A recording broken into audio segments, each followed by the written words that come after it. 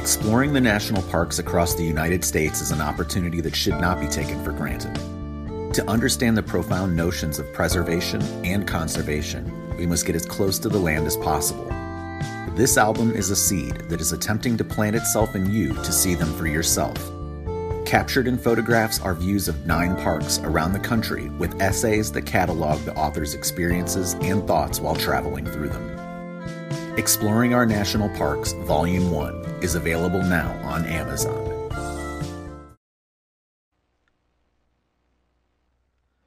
Hello and welcome to Partyline Chat.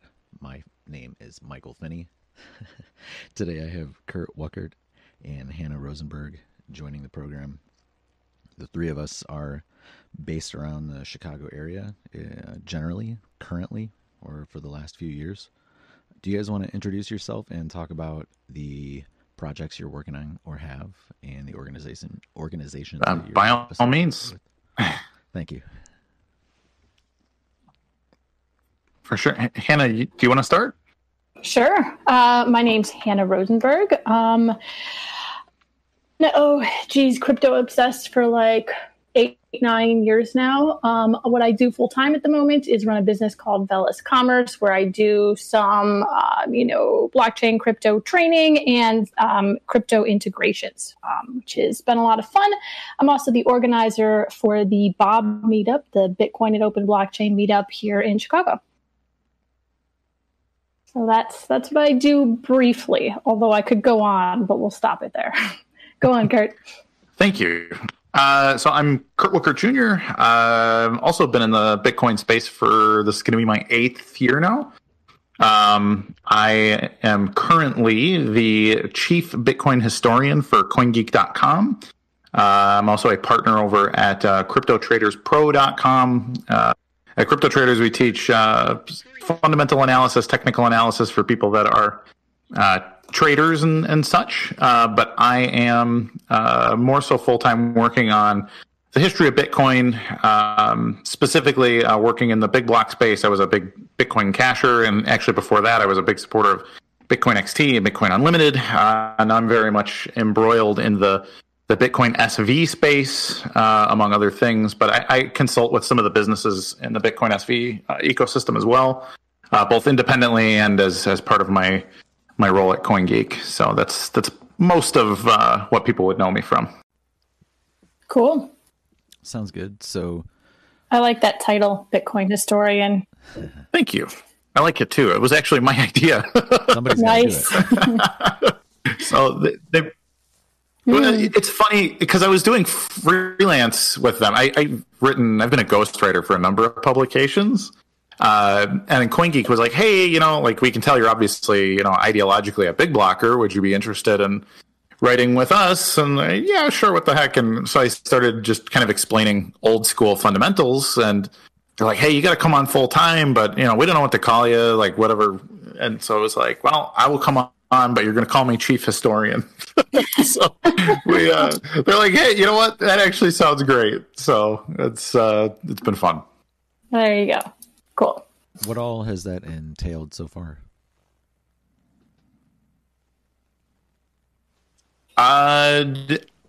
Well, man. I'm one of those people who has semi-regular private email exchanges and stuff with the enigmatic Dr. Craig Wright, discussing all kinds of things. But I'm also privy to some of the stuff that's not been made public yet across a number of channels. Nothing super groundbreaking unless you've not been paying attention to it at all.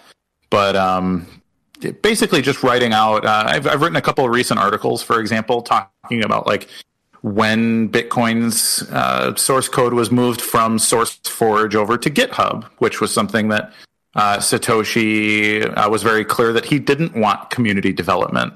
And people don't know this. People assume it went out to GitHub because GitHub's the most popular. And Satoshi actually really liked SourceForge because he was the only person with pull request keys and that kind of thing. So I think a lot of the history of Satoshi has been generally rewritten, and people are just unaware. They don't really think of it that way. The overwhelming majority of people that come to Bitcoin have come to it since 2017, and the people coming to Bitcoin is kind of on this increasing scale of total quantity of Bitcoiners over time. Like most people are always new people, so I try to tell these these things like, hey, you know what? You used to have to send money to a bank in Estonia to make a Bitcoin purchase. Like you didn't always have Coinbase and stuff like that. So those kind of things.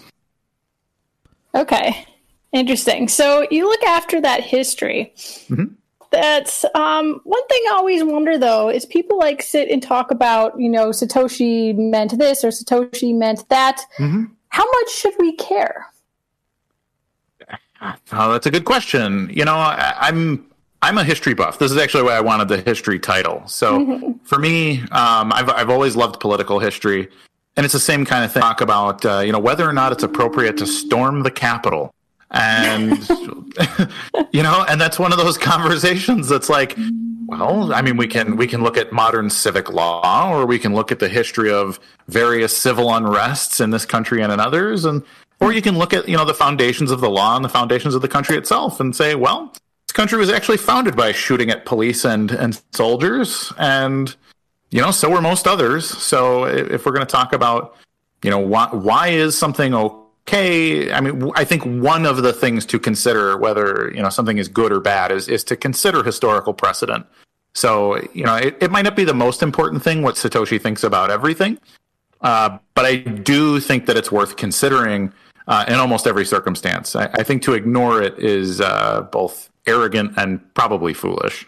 Right. Well, if we do have records and information, I mean, it always seems like a pretty good idea to understand what's going on. But then I just want to be in the situation where it's like Satoshi, was human, right? So Satoshi didn't necessarily know everything. So we kind of have to make choices that make sense here and now.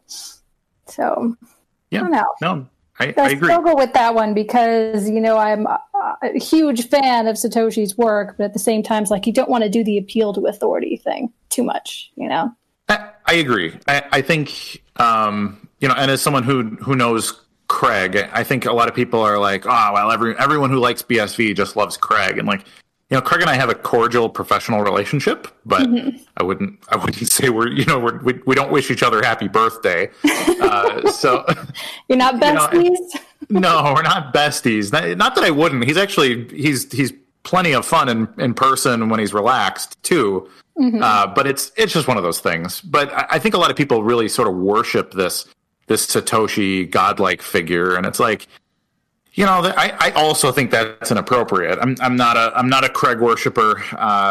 In fact, in a lot of ways, I think he can be quite problematic from a PR perspective on a whole bunch of things. So, it's just one of those things. Like, you know what? You don't get to choose. You don't get to choose your parents, and you don't get to choose who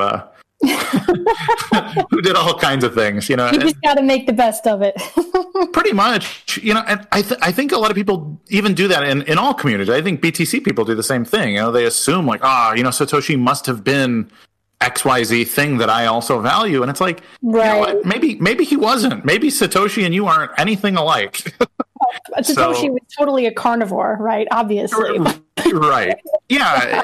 Exactly. And it's the same thing with other heroes. People will get obsessed with like a pop star or something too. And then, you see behind the curtain and be like, oh, okay, well, they're not anything like I thought they were. And therefore now I don't like their music and all these things. And it's like, well, don't make it so personal, I guess. Yeah. Yeah. Do you guys want to talk about the role of events in the community? Physical, actual person-to-person events? Kurt, that's where I met you recently. And also, Hannah, that's where we met is the Bob events. Yep, the Bob meetup. Yeah, the role of those events, well, I'd like to give some nice speech about community building or something, but honestly, like it's always been a fairly selfish endeavor where it's just like, I really love talking about this stuff, and what could be better than hanging out in a bar, drinking a glass of wine, talking about crypto, you know? But it's been, I think, my husband would get a little annoyed with me sometimes, especially way back in the day, when I would start going to all these events, and he's just like, especially when I started organizing them, and I'm just spending all kinds of money on this stuff. It's like, this isn't making you any money, but I'm like, no. Like, trust me, this is going to work out, And in some ways it absolutely has, because when you get to go out and hang out with people and spend time and talk, especially in person, humans just bond better that way. You really wind up building a lot of fantastic relationships. And so, I've never gotten paid a dime really for, I think I gave myself like $150 or something at one point, but I've never this has not been a money-making endeavor, right? Organizing events, not immediately, but you could argue that my entire crypto career now is based off of all the relationships I made, starting in 2015 when I started to, that's when I came back to Chicago, and when I started to attend crypto events. So yeah, it's been really, really good. And I think for anyone who's just looking to get into the space or get, more established and get the lay of the land or just develop, a sense of community, it's really awesome. I can't wait till we go back to drinking at the bar. Yeah, so same. Yeah. It's funny to hear you say that, because it really mirrors my experience too. My wife's a freelance filmmaker, so she would come with me to some of the events that I was attending, and I used to go to some of the Ethereum stuff a number of years ago too. And then I started the Bitcoin Cash Chicago meetup in it was early 2018.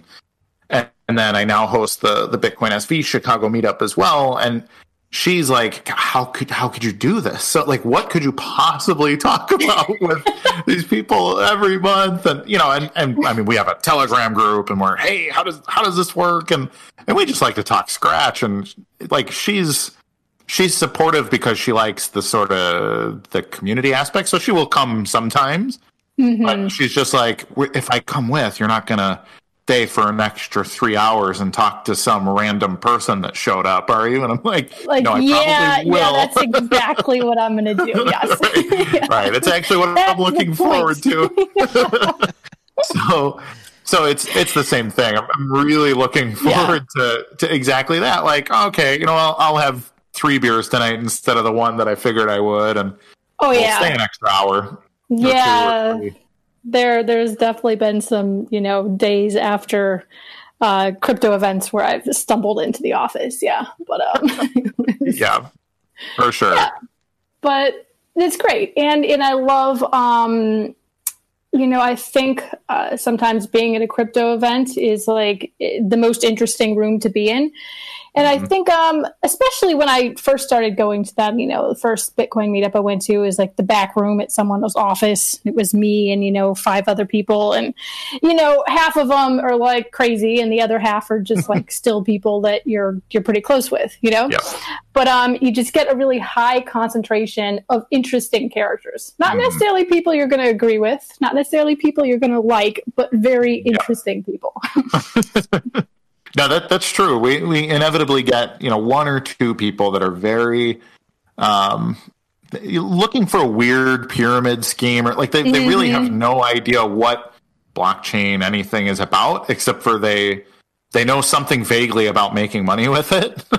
So they'll show up, and they inevitably have some kind of business card, and they're part of multiple pyramid schemes, and so by the end of it, they're trying to get you to come to their Tupperware party too. And then, that's definitely happened too. Where you're standing there like, oh, how do I extricate myself from this conversation? Oh no. Right. like, listen, bro, you should not be involved in any of this. But it's always entertaining, right? It's never dull. It is. So there's that. Yeah, no. Yeah, the crazier one's the better for the stories, I guess. Yeah, there's certainly some good stories. So how have you seen your meetups evolve? Like I say, the first meetup I went to was seriously the back room at someone's office with like 5 people. And then I had a moment in probably the summer of 2017, maybe about August or so, when everything was going nuts. Yep. And I was just at their usual spot, but it was so packed. I couldn't I was like suffocating in the room. So I had to go outside from it. I'm just standing out there and I'm just looking, going, how on earth did this happen? Like, it had just changed so much, Yep. And then we had the bear market and it chilled back out again for a bit. And then just had it was just me hanging out with like my crypto besties, It was that. But yeah, I'm curious to see what your experiences were. All that. Similar. Yeah. I mean, when I first started, and I've been to a couple of the Bob meetups, I was not particularly social at them because I didn't know anybody, but walk around, kind of shake hands and whatever. And then there was one, I went to like a co-sponsored Bob event. It was in 2018 that was co-sponsored with Untraceable Events. And they were doing a thing in Chicago. It was their Loyalty Live conference, which I spoke at. Bob? That might have been... The after party was a Bob. So a bunch of the Bob people came to the after party from the Untraceable event. Yeah. Okay, cool. So it was some of those people, and I'm like, hey, I met you 2 or 3 years. Nobody remembered me. So I was like, okay, that's cool. But I was the dude standing in the corner. It's right. I'm the 6'3" guy. I don't know how you forget me, but that's fine. But anyways, but yeah, you get those where it's like, wow, 100 people showed up, and then 3 months later, once it's not exciting anymore, you're back down to like your loyal 8 people or whatever. But yep. So yeah, we've been through a bunch of that. We were doing them for a long while through most of 2018 and 19 over in I can't think of what the neighborhood is called. It used to be the old fish market, Fulton Market. Oh, in the west over there. Yeah. So we were over at the arcade bar there, and we did those for probably a year and a half, where we were meeting once or twice a month, and those were a lot of fun, but they were super loud. So it was always the day after, I was always like super hoarse. Yes. And so then we moved, we were moving to the Ethereum hack house, which is not far from there. And that was right when the pandemic started. So we never held an event at the hack house. And we've been doing them Zoom since early this year. So yeah, whatever. And those, we still get the same 10 or 12-ish people. And then we've done the occasional. We did a hash war party at a hot dog joint in Tinley Park. We probably had 20 people. And that's where I finally met Michael in person. So that was nice. That was fun. But yeah, they go up and down. I kind of don't care how many people show up, but it does make it hard to plan for sometimes. Oh, it makes it very difficult for the planning, because it's when I first started organizing the Bob meetup, we were meeting in Wuckert Park in just this little pizza place up there. Sure. It is nice, and you get 20 people, and we all hang out and we'd have fun. And then there was that event we had in 2017 where you just it was like, this is a fire hazard. Yeah. We cannot do this. Sure. And then we were just scouring the city to try and find different locations, and we moved to M Hub for a while and did it there. And yeah, so I don't know. We'll see. Maybe when the summer rolls around, we'll have some meet up at Sully's sometimes, and they have an outdoor space. So nice. Maybe when the summer rolls around, we'll go back to doing that. Didn't you have one a few months back? It's been hard to plan lately, so we're just going to see how it goes. We did. We at the patio on the first floor, we had an event out at Sully's, which was nice. It was a little chilly, but it wasn't too bad. It's totally worth it. Yeah. But we'll see. Fingers crossed. There'll be some nice rooftop crypto conversations happening in the summer, hopefully. Yeah, it would be refreshing. Mm-hmm. That would be nice. However, I haven't not enjoyed the Zoom style meetups. And I think, in some ways, aside from I work from home and I'm therefore on Zoom calls all the time. So it's a lot less novel than I think it would have been. But yeah. But I think it is interesting because I feel like a lot of times you get stuck in like your little breakout square, because how many people can you talk to at once? So like we would do a presentation or something, but then I inevitably spend 90% of my time talking to 10% of the attendees. Right. And I like the Zoom style because it's kind of like, you know what, somebody can filibuster the floor, and then we can have a more fruitful discussion among everybody. And I think nobody feels like, well, I'm stuck in the corner of the table or whatever, and therefore not being heard. So I do like that about the Zoom part. Yeah, no, there's benefits to it. For me, it's like we do them and I enjoy them, but it's just not at all the same. So it's like, yeah, agreed. I miss the personal socializing and stuff. That's the big loss. But trying to pick out the wins. Trying to have some silver linings in there. I mean, I don't have to like get on the train and go anywhere. So that's nice. Do you think that there's... Yeah, there's a question? Yeah. Do you think that there's an ideal platform for connecting with people digitally? Maybe the problem there is it becomes like a platform that pushes people up towards an imaginary sort of... I'm trying to think. I don't want to say pulpit, but like what's the thing that you present from? That's slipping my mind, the word. Haven't been to any events. The lectern. Yeah, the lectern, like this imaginary lectern where you're kind of like presenting to people this large group, and then people carry on. Where here, I think maybe this is a small group, and it's also just dialogue focused. It's just audio and dialogue focused. Maybe this is a better way to connect with people, like a traditional phone style as opposed to video chatting, where there's also an algorithm that... Yeah, we've experimented with different things. So I think it was Hubs is what it's called. Yeah. So we experimented. We did, I believe it was a halving party, last year. And we did this, I think the platform's called Hubs. It's a Mozilla thing. And so everyone like gets this little avatar, and it's kind of like if you have a 3D, like if you have a VR headset, you can join that way, or you can just do it on your browser. And the kind of neat thing about that is when it adjusts the audio so that when you're close to a group, like you can hear what they're talking about, or you can kind of walk away and join a different group. So it gets a bit more of that feel of like that style of interaction when you're just hanging out at the bar. And that was fun.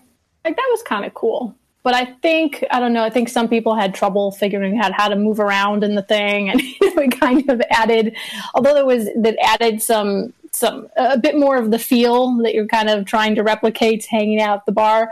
It was kind of a bit of a learning curve for some people. Like, how do I move around and, all that kind of stuff. Yeah. So I've had some success. So before I started working full-time with CoinGeek, I was with a cybersecurity firm, and we were a Microsoft partner. So we used Microsoft Teams quite a bit. And I was surprised how robust the Teams platform was, because it allowed you to do like breakout rooms. The manager of the talk could always like create multiple breakout rooms, and the display function was really good if I want to do like screen share or share a PowerPoint or whatever.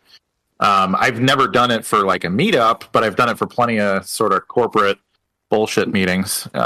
Yeah. And it was good. It was surprisingly good, because I tend not to like Microsoft products. So I think with a little bit of training, somebody that was good at using the tool could probably make a pretty cool event off of that platform. Nice. Yeah. Yeah. Yeah, there are benefits to being at home. But yeah. What did you do with that cybersecurity? I'm sitting here right now in my Uggs and my sweatpants. But yeah. So it's funny. My boss just texted me. So apparently he's listening. He was like, "Hey, mention the company. It's go Vanguard. GoVanguard.com." We were. I was primarily doing marketing for the company, but on the security side, I was doing social engineering for red team, like persistent penetration testing events. So if we were to attempt to hack let's say it's a hedge fund or something, it would be my job to set up multiple SOC accounts and do recon, try to befriend people on LinkedIn, build out fake websites, and become an interested potential client, and just gather. I was doing a lot of information gathering, and then from that, I would usually help in the engagement, so actively sending emails, and I'd have the team on. And if somebody would click the link, click the fake malware, like we would know instantly, and then I would be the guy to like pull the plug, like, okay, we got them, and then we're gonna wrap. So that kind of thing was a lot of fun. I really liked that part of the job, but it was also, like I said, just a lot of simple marketing stuff. I was writing, doing article work and stuff for the company as well. Nice. Yeah, it was a good time. I really liked that job. Cool. So, random question. What's the project you're most looking forward to this year? Just talk about enthusiastic things for 2021. Yeah. Gosh. There's a few big things. So there's a documentary coming out that's being co-produced by CoinGeek, discussing the early days of Satoshi. Some of the proofs that are not yet publicly known that Craig Wright intends to use in the various lawsuits and stuff once they've been used, and then some of the ones that I don't think will be made public until we debut them. We're actually putting together like a Hollywood quality documentary. I don't know how many parts it'll be, but it'll be very much in the vein of like the Netflix style expose documentary style. So I'm really excited to be working on that. So I'm consulting, I'm helping with language and all kinds of stuff in that regard. So I'm excited for people to see that. So it's going to be a big project through the year. I don't know that it'll be debuted this year, but it'll be something I'll be working on in the background. And otherwise, a lot of consulting on some of the bigger projects that are people don't really know about, but that are intending to bring big corporate transactions onto the Bitcoin SV ledger. So I'm excited for more giant blocks. The biggest block we've mined is 369 megabytes. There was no orphans before or after. The blocks preceding and proceeding were about 10 minutes apart, and all of the data came from the public mempool. So big proofs that Bitcoin absolutely can scale on chain without, funny business, but 369 megabytes is certainly not global commerce level. So I'm looking forward to bringing the average block size way up and celebrating those victories too. What do you think would be global commerce level for the size of a block? Well, what do you compare it to? Like Visa plus MasterCard, Visa plus, I can't remember the name of the crazy Chinese payment networks. Yeah, they have a few. I think if you look at Black Friday day, if we're just going to look at simple commerce, Black Friday is the biggest shopping day of the year. You can see spikes on Black Friday of 50,000 transactions per second globally. Of course, it's a holiday mostly in the Western Hemisphere, so it's not global, but it's the biggest day for payment processors. I would like to see blocks that show no problems and humming along at 50,000 transactions a second. So that would be a big block. That would be a very big block. But that's a very big block. It is.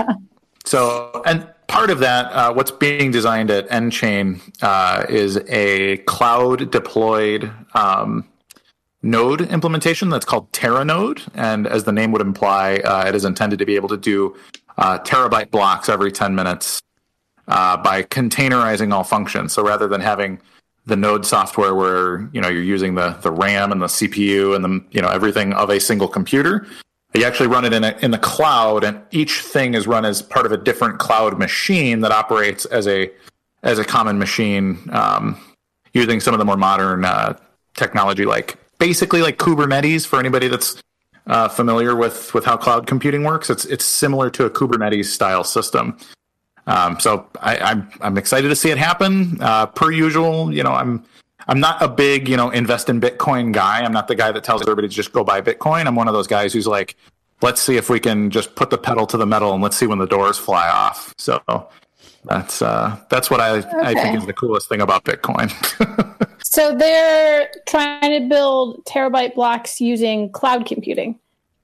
Essentially, so yes, rather than having simple node implementations like everybody has, where you just download a package, they want miners to be thinking more progressively, like using cloud cluster structure and then hashing, using the hash power to be split up by multiple computers they're very, very heavily specializing in each of the various node functions. So it's just a way to create efficiency that people haven't really thought of before. It's interesting with everything that's gone on lately with like Amazon Web Service, banning Parler and stuff. Do you worry about moving to cloud computing causing higher risk of censorship? I would. So when I say cloud computing, I don't mean pushing to something like Amazon or Microsoft Azure or anything like that. I mean, literally, the miners will become those cloud computing platforms. So they'll be deploying their own clusters and then connecting multiple layers of the network like that. So it's a unique thing. The idea is ultimately, like over the long tail, let's say a decade or 20 years, for the internet to essentially become less efficient than Bitcoin, in so much as it would make more sense to use Bitcoin as a general purpose network than it would to even use the internet itself. So I'm talking about basically replacing AWS with the distributed consensus of second and third generation node software running on proof of work. I don't know though. So all internet traffic requires proof of work. That would be a whole hell of a lot of proof of work. It would indeed be a whole hell of a lot of proof of work. But I mean, what's cool about proof of work? It's a spam deterrent. Makes sure that valuable information makes it to the top instead of just loud information. It stops the censorship issues that we're having with social media and all kinds of things. This is in my Twitter profile. I say I've had coffee with Daniel Krawitz. Daniel is a huge proponent. Like, if you want to really get into I know Daniel. Well, I've been on a panel with Daniel. Should I update my Twitter profile? Probably, maybe. I don't know. He is the emperor of Bitcoin. He's an interesting character, but yeah. So he's a big fan of this one.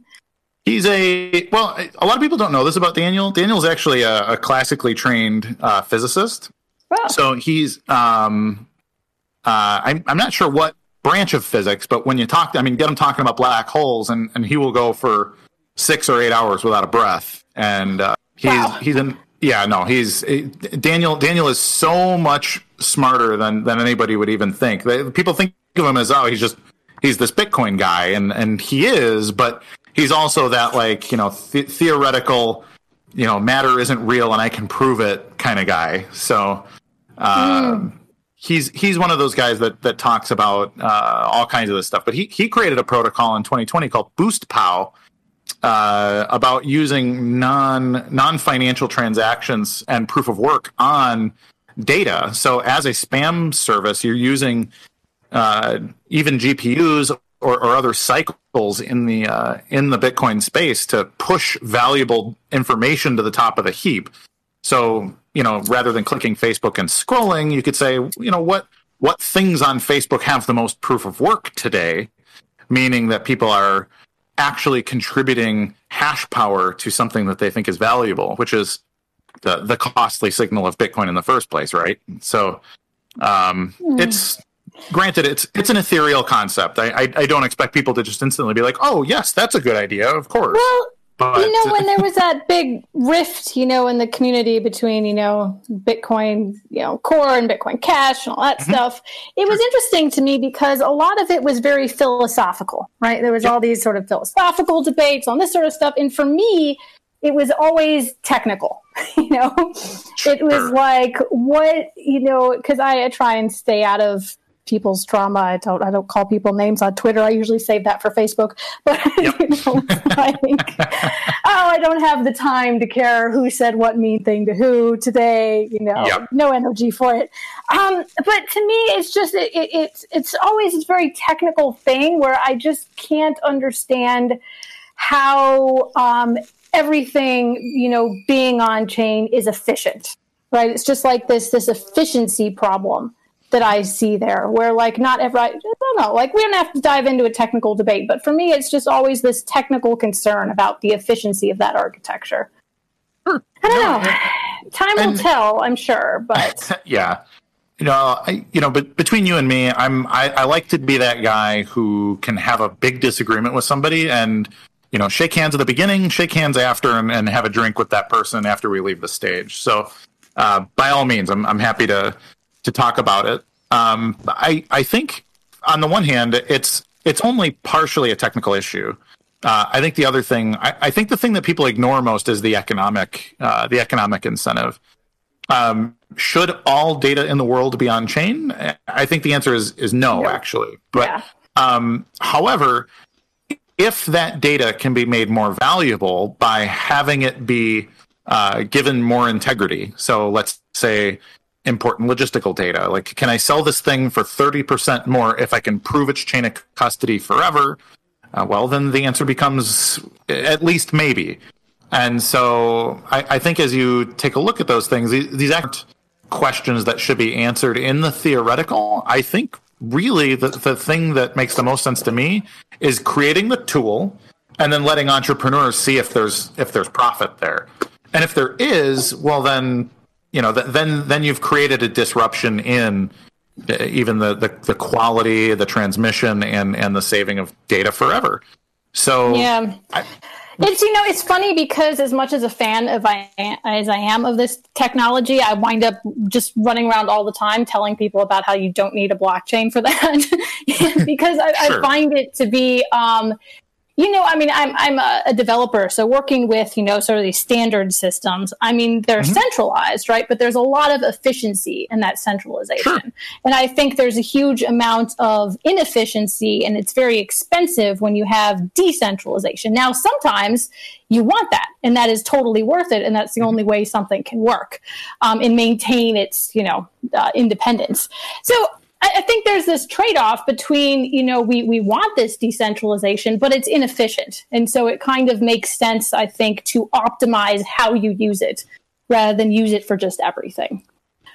But where those lines are. Right. And that's the thing. I think you and I, therefore, agree on principle and may disagree on where the line is. Right. Yeah. Right. But the devil's in the details. So Exactly. So, and that's the thing. I think my biggest gripe with the small block ethos of don't use that, don't spam the blockchain is a common thing. I always just look at it and say, well, who are you to tell me what to do? If Bitcoin is permissionless, why shouldn't I? There was who decides what is spam, right? Yeah, well, exactly. Yeah.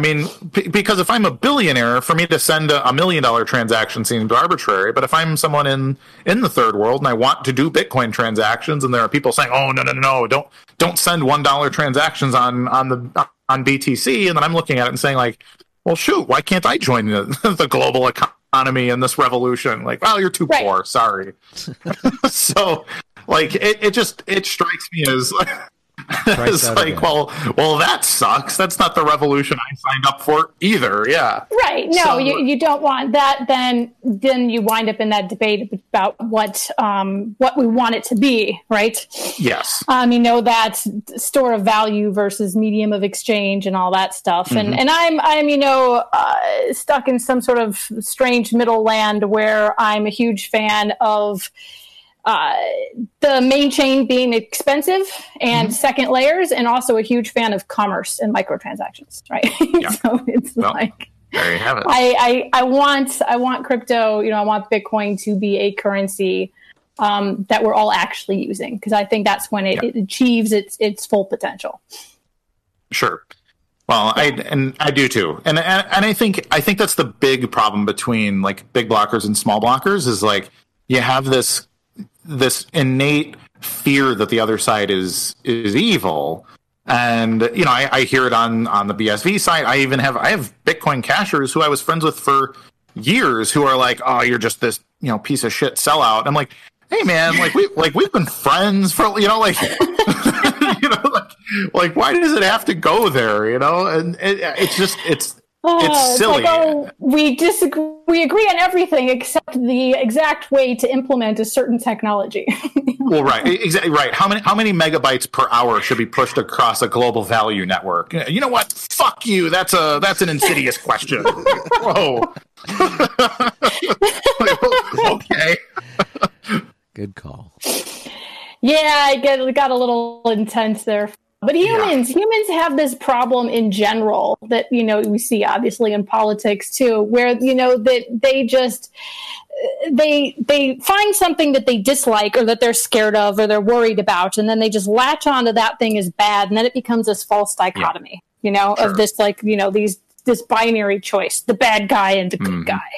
And we just, humans, I think, in general, are very good at doing that and not so good at, seeing all of the gray in between those two, for sure, intense extremes. So, I think that's actually a good segue to, this is why it's important to have one-on-one conversations with people or have them in person.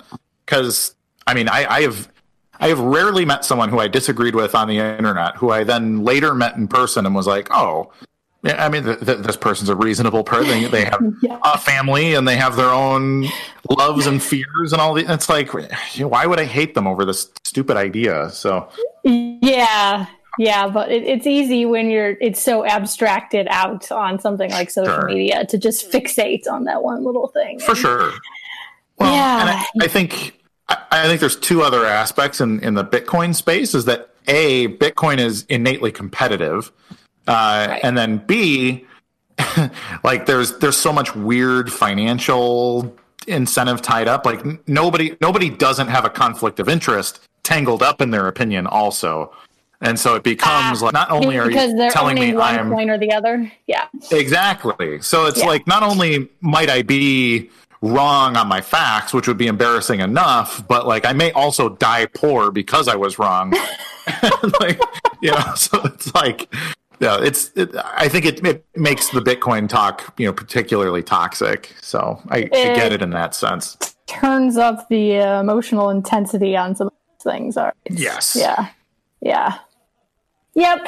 That it certainly does. Yeah. But. So I think that was the 20-minute interlude. But I'm curious. You asked me what I'm excited about for 2021. So Hannah, what are you excited about for 2021? Yeah, no, this is kind of where my head was at. Is I have some educational projects I work on, which are really cool and fun. But I have I'm hoping to do a lot of work on actually integrating crypto payments into systems, which is what I'm really excited about. I'm excited about all of it. I have this hideous problem of just wanting to do all the things, but there's only so many hours in the day. Yeah. But at the moment, I'm hoping that, I'll get to spend a lot of 2021 actually integrating crypto payments into things, which would be a lot of fun. I have this project I'm working on, which, isn't official yet, so I won't say anything about it. But it's, cool stuff. So I'm hoping to, I get torn between being an educator and being a tech nerd, and so I have, I don't know, might dive into being a tech nerd for a while again, which would be fun. Nice. Yeah. That does sound like fun. It is. But it's so different, I was a developer for a while, working full-time as a developer, and then now I'm running a business full-time, and just the difference in mindset between those two things. It's when you're a developer, you get to really indulge your obsessive tendencies, Absolutely. I'm just going to sit in this room and I'm going to sit back there on that couch with that headphone, which means don't bother me. I'm just going to sit there for I'm sitting literally 5 hours straight. I won't even get up and go to the bathroom. I'm just going to sit there for 5 hours, fixated on something. And that can be a lot of fun. I joke that when I started working full time as a developer, I could just watch my social skills atrophy as I was doing it. But it's such a huge difference in mindset than when you're having to run a business or when you're teaching. It's very, very different. So it's What is your area of expertise in development? So I focus on Bitcoin and Bitcoin integrations, and then Lightning Network. So I do a lot of work there. Yeah. Interesting. Which is cool. So are stuff. you a C++ background, or what's? No, your, my like, development education? stuff was all more traditional. Well, I actually studied economics. I didn't study tech at all at university. Sure. But Nice. then got into tech, and I was a LAMP stack developer for years. So that's PHP, Apache, MySQL, all that sort of stuff. Sure. So the stuff I do now, though, is I think it's more, the architecture of trying to figure out how to integrate. Well, I did a lot of e-commerce stuff, and e-commerce, just credit card payment workflow is very different than the crypto payment workflow. Sure. Yep. And so you wind up with all of those type of issues, and just it's a lot of fun trying to adjust systems, to get it all to work together. And so I work on that sort of stuff. Yeah. And integrating, Cool. So you wind up, I wind up, selecting tools more than writing them myself, which is Sure. Makes sense. fun. And then I miss just sitting down in the corner writing code all day sometimes. So then sometimes I find myself like over engineering something, because I'm like, but if we do it this way, I can write a plugin that does blah, blah, blah. Right. Yep. So I have to be careful not to over engineer myself For sure. a dev day. Yeah. That makes sense. I work with a lot of, I've worked with developers at Go Vanguard, and now, I consult in a couple of companies, and everybody's, we're moving everything to React, and then we're going to connect. I got guys that are just rewriting Node software in Golang, and because they needed to do, these three things that can't be done otherwise. And, it's like, all right, well, see you in 2 months. So yeah. And it's such a different mindset too. You really have to, like, I can build this thing, and this would be really awesome. So this is my developer brain wants to, but then I have to stop and use my business brain and say, okay, we could do that. But is that what actually makes the most sense for this situation? Sure. And usually, to my great disappointment, the answer is no. So you wind up just using something else. Right. But yeah. Well, that perspective, it's.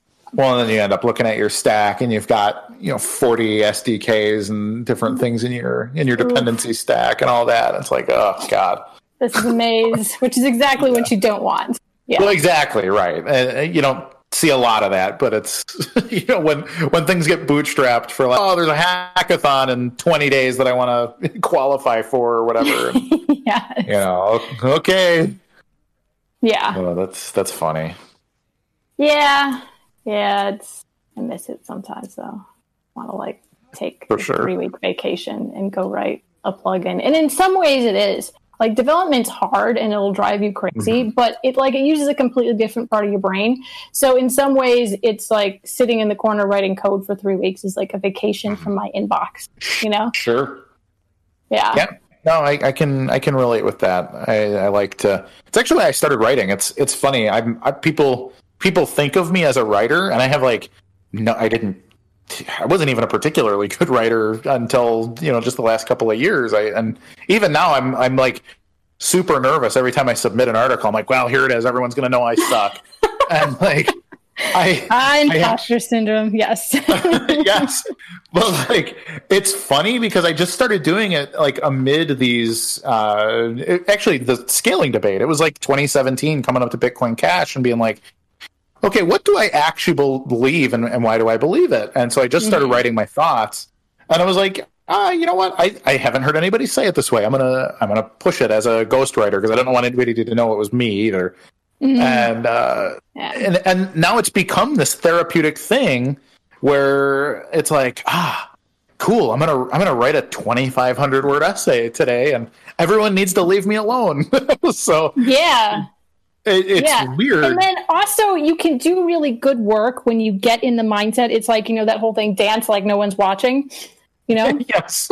and so you can't code, thinking about your code review, and you can't write an article thinking about the comments, right? You have to just every time I do that, I sit down no one's ever going to see this. I'm just making notes, you know?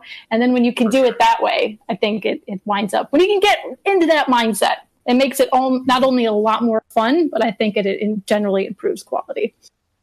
Yeah, no, I think that's really good advice. I like that a lot. Yeah. Yeah. And it's just, I mean, writing something, thinking about a code is just horrible. Oh, yeah, no.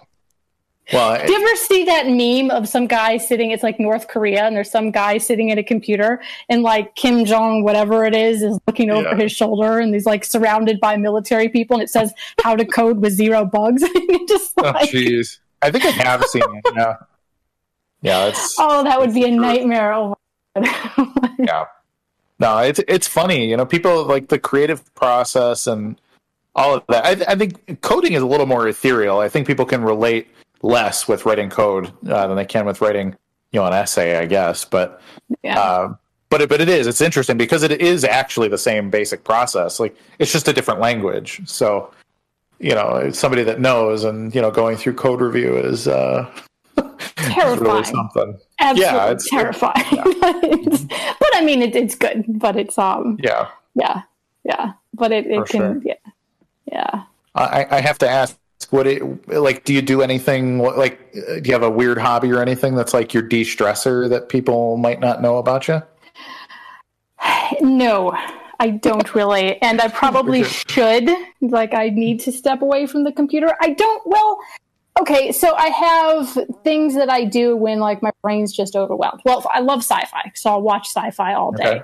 And then I'll watch like horrible, like the pimple popping videos on YouTube, which, you know, everyone's terrified by. I do too. It's actually scary that you said that, to be honest, because I do the same damn thing. Yes. And it's like, I know it's disgusting, but it just relaxes me. So I'm just going to. That's awesome. Like, it's horrible, but it's awesome. Yeah. But I think, you know, I'm in a very position is that I get to do, you know, the things that I really love. So I get to choose projects based on things I really want to do now. So it kind of, except when there's a deadline, then it makes it not fun. But for the most part, when you're starting a project, like, that is my hobby. So when I need to unwind, it's just going to be popping videos. So it doesn't require any neurons to fire at all. It's just like a massage. Just lay there and enjoy it. It's fine. That's funny. I do that too. So I'm actually also something. I wouldn't say I'm always afraid when I say I'm a sci-fi nerd that people are going to start with like, well, how many Philip K. Dick books have you actually read? And then I'm going to look like an ass. But how many have you read? But I do like sci-fi. 2 or 3, maybe, like mostly in high school. There are a lot of them. I think I've only read one. Yeah. I think he's maybe written 100 short novellas or whatever. Yeah, so there's a lot. Yeah. But I like just whatever trashy Star Wars or whatever. I'm all Star Trek. So I've got, you know, I can debate with you about my favorite episode of Star Trek all day. That I got down. Cool. Nice. But the other stuff, I have no idea. So that's funny. My other one. So when I'm not nerding out, and it's quite a bit less since the pandemic, unfortunately. But I do mixed martial arts for like the last 10 years now. Yeah. So that's my I did martial arts. Sweat it out thing. For years when I was younger, and the sight of a boxing ring still makes me incredibly anxious. Like, it turns out that, you know, getting punched in the face is just not at all my thing. But so I'm more of a yoga person now. That's fair. Some people really like that's invigorating to them, you know. It is. To me, it's like a trigger to every fear response in my body. You know? Yeah, so it's not for me. No, honestly, I started the same because I was always like I was a nerd. I'm a big nerd. I'm a very big guy, but I was not tough. So at least I didn't play sports. I was never that guy. I was always like in the economics club or whatever. But but me too. Right out of high school, I was like, you know what? I always wanted to be a ninja, and I guess this is how it starts. And so I started. I walked into a Carlson Gracie jiu-jitsu team, mixed martial arts school, and now I coach. I coach Brazilian jiu-jitsu and stuff a couple nights a week, and that's awesome. It's fun. So I became an athlete in my 20s, and I'm now 34. So nice. It's one thing I really liked about martial arts was that like structure and discipline aspect of it. Mm-hmm. You know, which I think it's kind of hard to find in other things. Yoga is great, but it doesn't really have that sort of type of thing to it. So you're only really competing with yourself in yoga, which I also practice a bit, primarily as like physical therapy, but to recover from your jiu-jitsu. I always have like lower back issues, and I'm like, okay, I need to do yoga for a week now. Some yoga, you do, yeah. but yeah, it's funny because I never, I mean, it just wasn't that athlete, and even now I'm still. Like, I think people at the gym are like, oh, Kurt's kind of that lazy guy, but I'm also such a, like, I'm such a good problem solver that I'm like, well, you know, you might be 24 and on steroids, but I am a lot smarter than you. So, like, if I can weather the storm, I can win. About jiu-jitsu too, is because I did some of that. It's very strategic in like how I can make the best use of momentum and energy and weight and that type of stuff, rather than am my arms bigger than yours and I can punch you harder, right? There's a lot more strategy in jiu-jitsu, which makes it pretty interesting. Yes. Yeah. Well, and in that, it is. It's like the nerd's martial art, where it really is not about your physicality. It's your ability to solve problems on the fly. So it's nerd weaponization. Is a word I have commonly used on the mats. Nice, I like it. Yeah, it's fun stuff. Cool. Yeah, it's making me think of my gym days a little bit. I'm going to get a gym membership again one day. That would be nice. Anything to get me out of my robe and slippers after 10 hours at my desk. So. Oh God, yeah. I go for walks a lot now because it's like you just have to. I have to leave the house, and even when I was working from home before the pandemic, like I would go sit at a cafe for an hour or something. Yeah. Just like that process of getting out of the house just puts you in like the. It's not Sunday afternoon. Right. I need to be doing something. I need to be productive. So it puts you in the right state of mind. So yeah. I do 20 or 30-minute walks once a day too. So my wife and I will go out. We'll take the baby out. I got the 18-month-old son. So when it's nap time, it's like, all right, I gotta put my pants on, go for a walk, do this whole thing. Like be a respectable human for half an hour. No, we do the mandatory family every day. I think pretty much every day, because otherwise, you just drive each other insane in here all day. Yeah. Fun times. Cool. Well, gents, it was fun to talk. How are we going for here? Yeah, I mean, question, Michael. What do you got? You can talk about anything you want to. You can go for as long as you're available. I'm not gonna make anybody stay longer than they want to. I think maybe. Okay. No, I did. Go ahead. No, I was saying I promised my daughter I would play a video game with her this afternoon. So I am going to get in trouble if I don't eventually go do that. Oh, okay, I don't want you to get in trouble with your daughter for sure. I suppose I should. The last thing I might ask is, how can the payment methods that are being implemented by the two solutions you guys prefer, how can they be combined at times? Or more easily bridged, maybe excluding.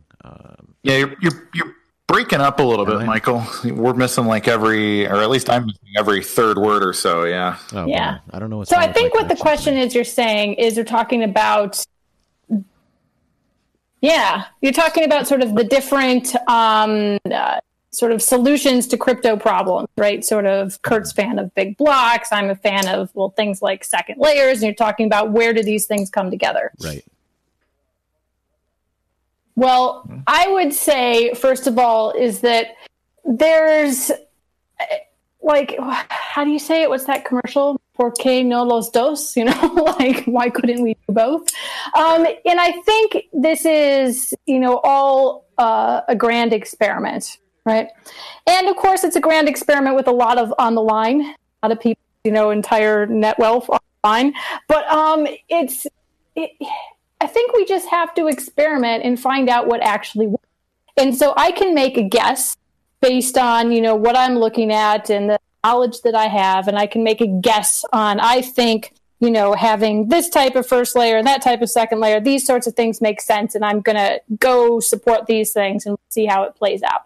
But, and it's not awesome. This is what I tell a lot of Bitcoin maximalists when I'm talking to them. They're like, why would you, why do you hang out with those Ethereum thing? Like, it's Bitcoin, it's all Bitcoin. What I tell them is I say, hey, okay, maybe it's all Bitcoin, but, like all these other coins, well, they're just a great test net, aren't they?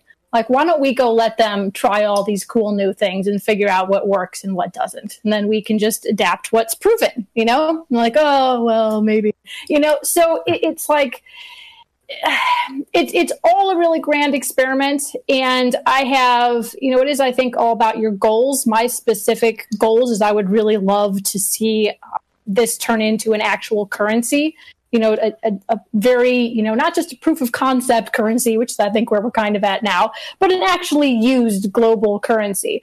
And so I am all for experimentation and mixing different things and trying different stuff until we figure it out, because we still got a ways to go on figuring that one out. Yeah. Interestingly enough, I basically agree. I look at the problems differently than a lot of people. And it sounds like you actually are looking at problems differently than most of the people I talk to as well. I think so many people come to the space either from like this pure ideological, like, we need to separate from the system. This is my Swiss bank account for the common man kind of thing, or it's this investment vehicle, and that's really all that matters is sound money that makes me rich or whatever. Right. And I get that. It's not an invalid use case. In fact, I think it's a very valuable use case. But but if I believe that the technology was created to solve problems in addition to that. And I don't see a reason why we can't be working on that today. So in much the same way, it's like, well, I don't see the reason why we can't be at least attempting to integrate the blockchain technology into real business today, rather than these sort of like vague startups. And one of the things I dislike about Ethereum projects, for example, is almost all of them start with a token that's not really necessary in the economic sense. But they're using it for kind of startup liquidity. Even if they're not calling it an ICO, that's still kind of part of the conversation. And, and then they don't really scale. And then like with DeFi right now, we've got, it's $100 to open up a Uniswap account and that kind of stuff. Yeah. And it's like, well, okay, so then Ethereum doesn't really work for anything bigger than what it is. And, arguably it doesn't work at the scale it's at now.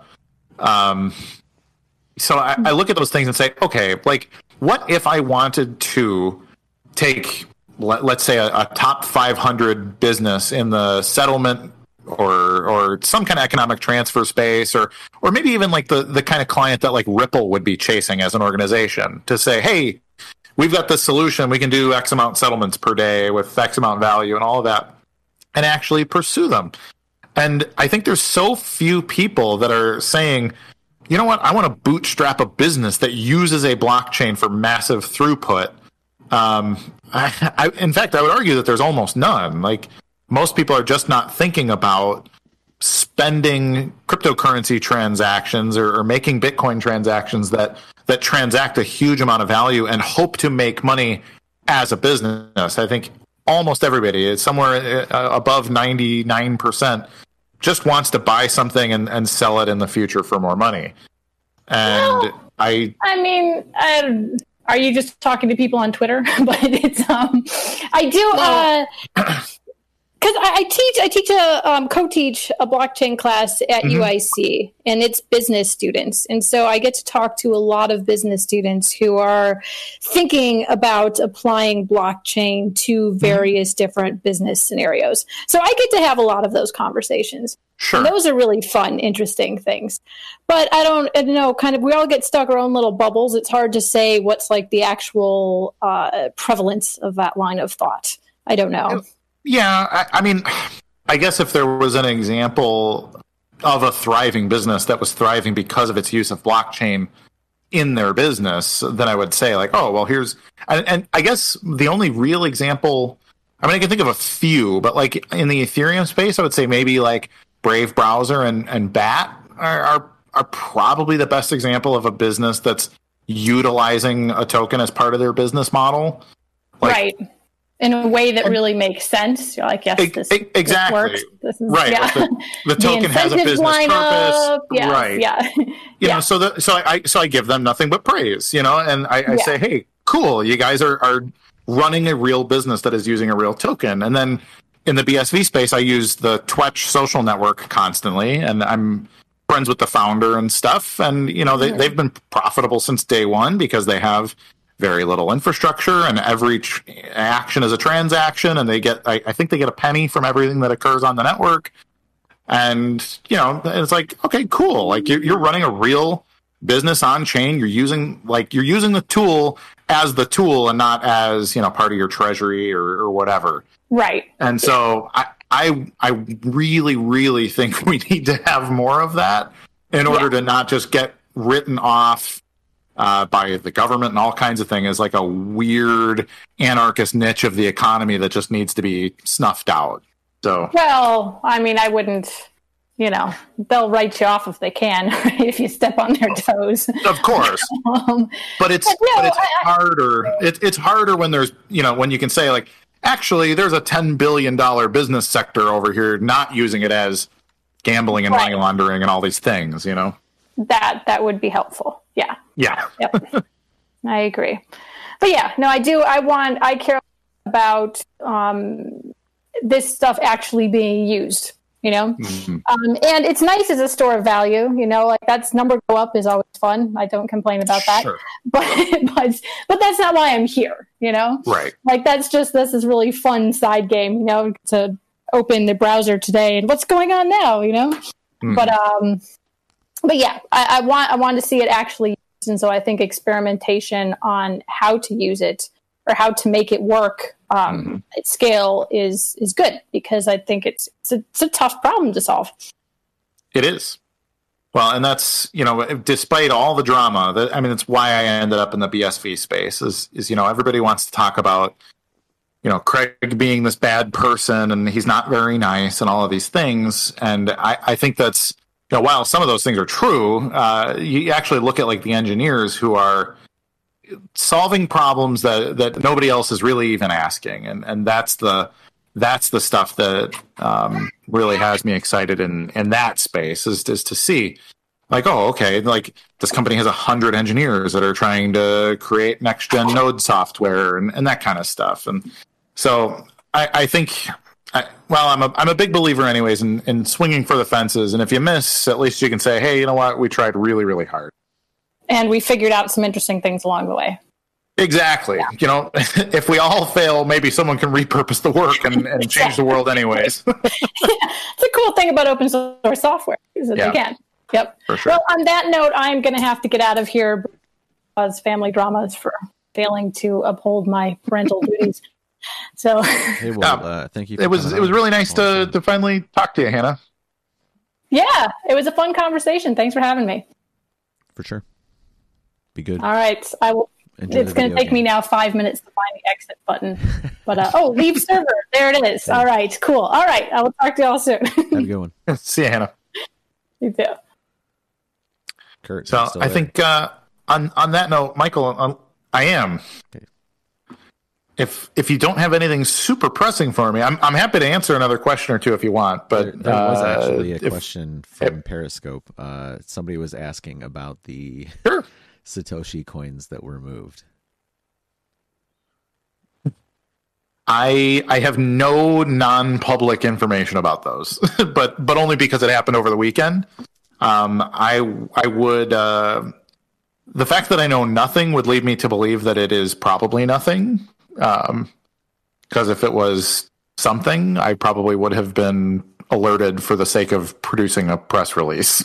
So I really don't know. Unfortunately I don't know. Right. The only thing I saw was that the tweet that was floating around, so I have no idea about it. I always assume stuff like that is just kind of like it's certainly a Satoshi era wallet that moved, but I haven't looked at it closely myself because I tune out on Saturdays too, so I haven't even had the chance to really dig into it myself. Yeah. Well, if you want to say anything or talk about anything that you're looking forward to, feel free to talk about that or any of the projects a little more in depth. Feel free to go there. Sure. I think I'll go maybe 5 minutes here. I'd like to point out just a couple of shout outs actually. I think there's a lot of really, really awesome work being done by the guys from TonicPow, tonicpow.com. They're trying like hell to change the face of the ad industry. And I think it's a really crucial project there. They've been busting ass. I'm friends with the two guys that run the company, and I help them a little bit with marketing. And they are, it's such a cool idea, and it's so important. To revolutionize the way that ads are used across social media is a big thing that we need to fix. And so they deserve a shout out. I think most of the people listening, I imagine, are on Twitch anyways, but anybody who's not should check out Twitch as well.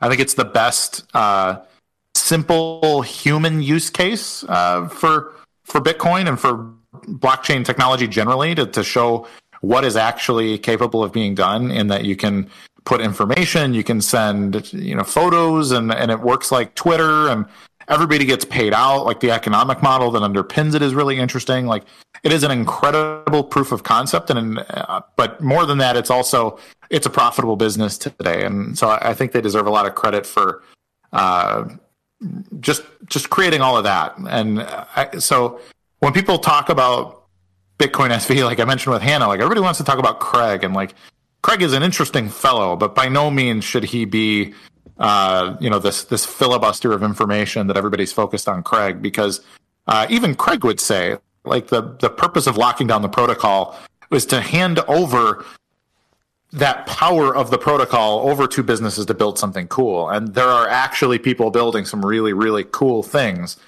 And they deserve a lot more. They deserve a lot more credit than they're given by certainly by the mainstream crypto media, but really by everybody. I think those people building the businesses on top of BSV are a very important group of people, and I'm really proud to call a lot of them friends.